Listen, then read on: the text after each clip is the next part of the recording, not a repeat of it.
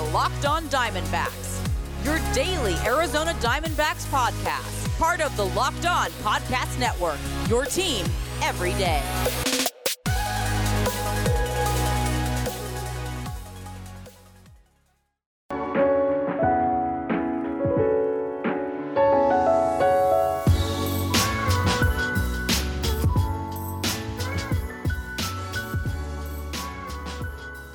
Welcome back to the Locked On Diamondbacks podcast. You're part of the Locked On Podcast Network.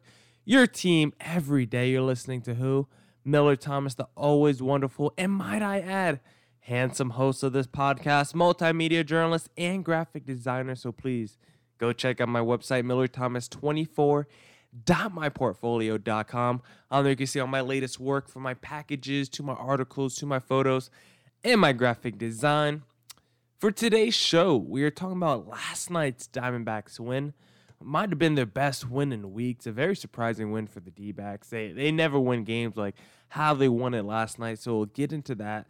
We'll do a little preview of tonight's game, and then I want to talk about three keys the D-backs need to improve on for next season if they want to have any shot at making the postseason. But first, if your company is interested in reaching men between the ages of 18 and 44, your company should be sponsoring this podcast. Locked On Diamondbacks are listened to by 98% men and 80% between the ages of 18 and 44. So if you want men in that age range, this is your spot. Plus, salary rates are the most reasonable around. Email me at lockedondiamondbacks@gmail.com to find out more. Now let's jump right into it, and let's get into last night's game, because this is one that was definitely surprising, to say the least, by the D-backs, by how well they performed. This was a battle of the Smiths in this one, because the D-backs had three Smiths on their starting rotation, I guess, lineup plus rotation, plus bullpen last night. They had three Smiths starting in the game, to say the least. Pavin Smith, Riley Smith, and Caleb Smith. Now, Caleb Smith was the one who started the game, the starting pitcher, and he was pretty good last night, and that's surprising to say because of how he started off the game. He started off the game really poor. We thought this was going to be one of those Robbie Ray-esque games, because everyone, as I always say, compares Caleb Smith to Robbie Ray, and to start off the game, he looked like Robbie Ray. I thought I was still watching Robbie Ray out there on the mound, because he started the game with 3 straight walks to start the game, loaded the bases to start the game, didn't even give his team a chance. You thought, wow, this is going to be one of those games where D-backs start off with 3-0 hole, and they have to crawl their way back into it the whole game, and most likely they're just going to lose, because those kind of games, D-backs usually score 3 runs and they lose 7-3. But not last night. The D-backs flipped the script yesterday, and after going down 0-3, or walking the bases, I should say, to start the game, 3 guys on base, no outs, not Pavin Smith, Caleb Smith just pulled it out of thin air to get 3 straight outs. He got a pop-up and then 2 strikeouts, and then just like that, he was rolling. We thought it was going to be a bad start, but nah, that was the only 3 walks he allowed. He ended up going 4 innings, only gave up 1 hit, no earned runs, 2 strikeouts. Not too crazy in that department, but a very great, it was a solid game, a great game actually for Caleb Smith after starting off poorly. And he's still a guy who's working back. We know he missed a lot of time due to COVID. He wasn't really playing a lot of games, so he's still working his way back. He's still on that pitch count, and last night he got it to be expanded just a little bit. He was able to have his first 75-pitch outing last night. He went 78 pitches last night over 4 innings, so that at least gives you confidence that he could probably go over 5 innings and have a pretty solid start. Now, granted, it was against the Texas Rangers last night, so they're no world beater. Texas Rangers are only 6-23 on the road this season, so we know how bad they are. We know they're just pretty much trash, but D-backs aren't any better. There's only 2 wins that separate these 2 teams, so they're both pretty garbage, but a great start last night for Caleb Smith. And then I told you this was the game with Smith, because after Caleb Smith came out, young stud Riley Smith, only 25 years old, pretty much still pretty new to this bullpen, came in and pitched the last 5 innings of this D-backs game, and he went 5 innings, 5 hits, no earned runs, no walks, and 7 strikeouts.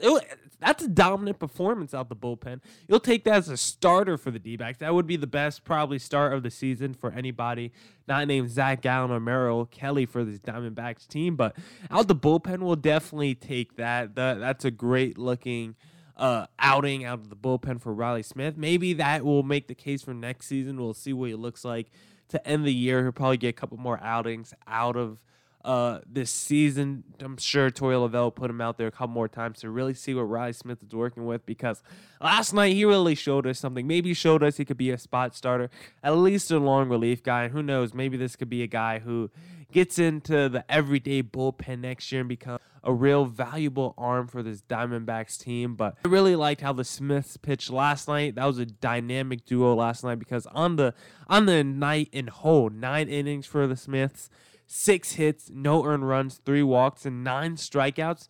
That's a dominant performance from your pitching, and that's what you really need to see if you want to string together games. And then it wasn't just the pitching last night. The offense actually put up some runs too, and almost everyone got a hit in this one. Cole Calhoun was pretty much the only starter, the only guy who actually started the game who didn't get a hit, because Tim LeCastro didn't get a hit, but he pinched hit just like Van Meter. They both just came in relief in the end of the game. But everyone else in this D-backs lineup got a hit. And Carson Kelly had a 3-run bomb last night. And Carson Kelly is a guy who I've been saying needs to pick it up at the end of the season, because who knows if his roster spot's guaranteed for next year. I feel like it is, just because the investment the D-backs have in him from that trade, in that Paul Goldschmidt trade. But I wouldn't be convinced if they are going to look at other catching options. There's nothing that convinces me from this season that Carson Kelly could be an everyday starter, and maybe next year that will change. Maybe next year with more time, more preparation before the season starts, more spring training, Carson Kelly looks better next year. But so far, I haven't been impressed with his 2020 season. Just like I haven't been impressed with Eduardo Escobar. We're in need of some big bounce back seasons next year for these guys. The one of the biggest concerns entering 2020 was there were so many guys last year who had breakout seasons, and there's a lot of questions whether they could continue into 2020. And right now, those naysayers seem to be right. Eduardo Escobar has regressed mightily. Carson Kelly hasn't looked as good as he did last season, so maybe those guys are right. But I still believe those guys have the talent to come back, bounce back, and at least show us that 2019 wasn't a fluke, and they could replicate that in 2021. So we'll see what they do. But for tonight's game, D-backs, Rangers again. We got Alex Young on the mound tonight. He's been all right on the season. We'll see what he looks like. And a couple interesting tidbits from this game last night. Ketel Marte returned to the lineup. He got a hit. And before the game, Josh Rojas was put on the injured list, only the 10-day injured list, but that effectively ends his season. So the end of Josh Rojas, but at least we got Ketel Marte back to end the season. So that should be a little bit of a confidence boost. But great win last night for the Diamondbacks team. Now, coming up, I'll tell you the 3 keys that the D-backs need to fix for next season if they want to get back in the playoff race. But first, can someone please call the Guinness Book of World Records and give 2020 the world's greatest to live game? Even though sports had a break, your business didn't. You have to keep moving, and that makes hiring more important than ever. And Indeed is here to help. Indeed.com is the #1 job site in the world because Indeed gets you the best people fast. Unlike other sites, Indeed gives you full control and payment flexibility over your hiring. You only pay for what you need, and you can pause your account at any time, and there are no long-term contracts. Plus, Indeed provides powerful tools to make your search that much easier, like sponsored jobs, which are shown to be 3.5 times more likely to result in the hire. With 73% of online job seekers visiting Indeed each month, Indeed is going to get you the important hire you need, just like they have for over 3 million businesses. Right now, Indeed is offering our listeners a free $75 credit to boost your job post, which means more quality candidates will see it fast. Try Indeed out with a free $75 credit at Indeed.com/LockedOnMLB. This is their best offer available anywhere. Go right now to Indeed.com/LockedOnMLB. Terms and conditions apply. Offer valid through September 30th.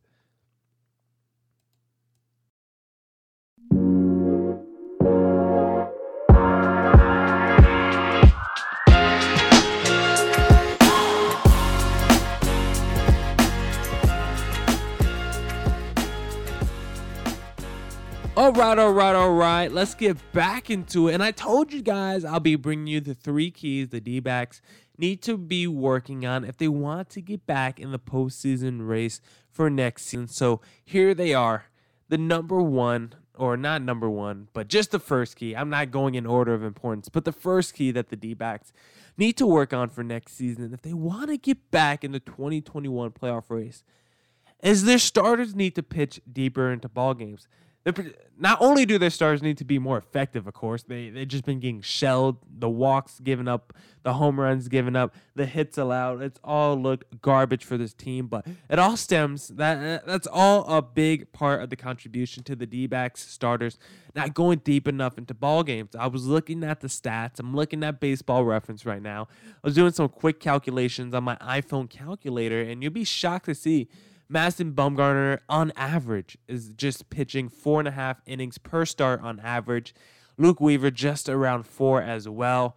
And if you want to hear another crazy stat, Merrill Kelly only has 5 innings pitched less than Madison Bumgarner. He's pitched 3 less starts, but only has 5 innings pitched less than Madison Bumgarner.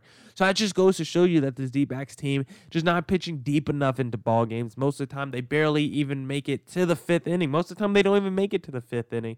Most of the time, they're just making it through 4 innings, and that's just not going to work. You need your team to go deeper into ball games to help your bullpen out. You need your starters to go deeper into ball games because it does give more confidence to the hitters when you have your ace on the mound just dealing, going 6-7 deep. It makes your hitters say, let me go get this guy some run support. But if you're a pitcher who is just struggling out there, now that's a different kind of pressure on the D-backs offense. When you're a pitcher who's only going to go 3 or 4 innings into the ball game, now the offense has to think, well, if we don't score at least 6 runs today, we're more than likely going to lose. And that's a different kind of pressure that you don't want to put on your offense. That's an unsustainable kind of pressure. I like the pressure when you say, I got a stud on the mound tonight who's going 6 innings, 1 earned run. So give me 3 runs offense and we're winning this game. That's more manageable. That's where your offense is trying to play smarter, not be as aggressive and wait back on their pitches. But in the other scenario where your pitcher is giving up 7 earned runs per start, only making it through 4 innings, now your team is going to be overly aggressive. They're going to overcompensate. They're going to do things that are out of their character. And that's where teams really start to struggle. That's where you really see those games where the D-backs lose 7-3 because their offense is trying to do too much and their pitching can't do enough to compensate the offense. So starters, they need to go deeper into ball games. You have to do that by working on your command. You have to do better at locating your pitches because walks have been a big issue for the staff this season. So have hits allowed. Madison Bumgarner and Luke Weaver are both giving up over 10 hits per 9 innings, which is just not going to work. And then Madison Bumgarner is giving up 3 home runs per 9 innings. So he's a guy who's giving up major damage when he's up there pitching on the mound, and that's one of the reasons why you can't go deep into ball games because you're giving up home runs, which makes the lead increase that much quicker because earned runs are guaranteed to cross the plate when you give up a home run. So runs just happen quicker, puts you in a deficit quicker, and it just kills your confidence even quicker. So that's number one. D-backs need to work. Their starters at least need to work on going deeper into ball games. Number 2, D-backs need to work on their OPS as an offense. I know that sounds pretty simple, that sounds pretty basic, but it's true.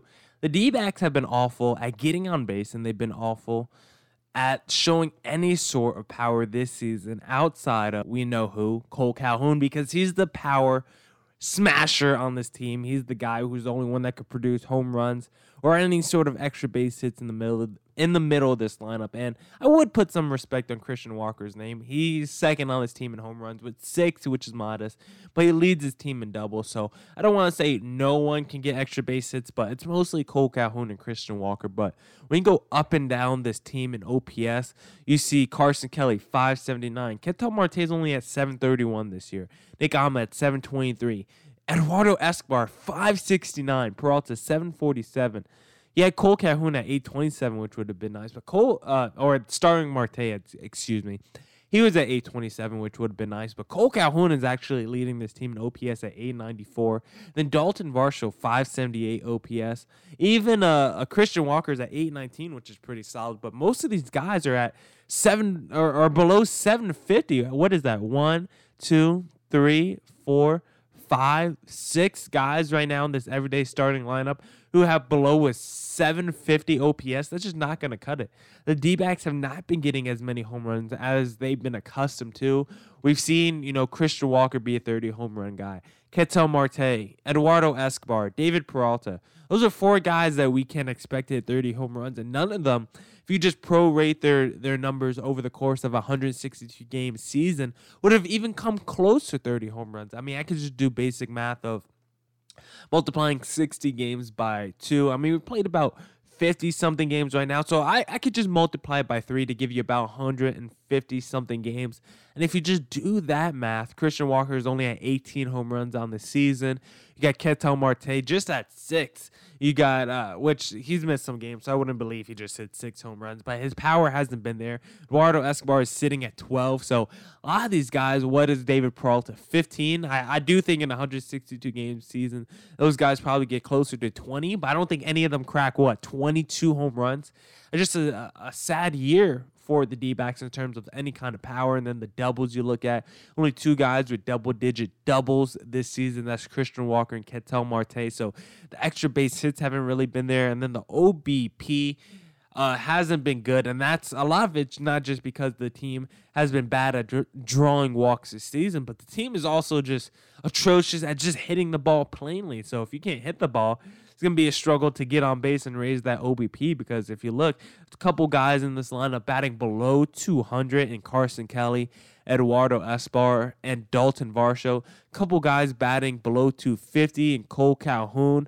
So I guess there's one guy batting below 250, but no one is batting above 300 in this lineup, which is shocking. And Ketel Marte has the highest batting average at 290, and then goes to David Peralta at 287. So this D-backs team is offensively has just been a struggle.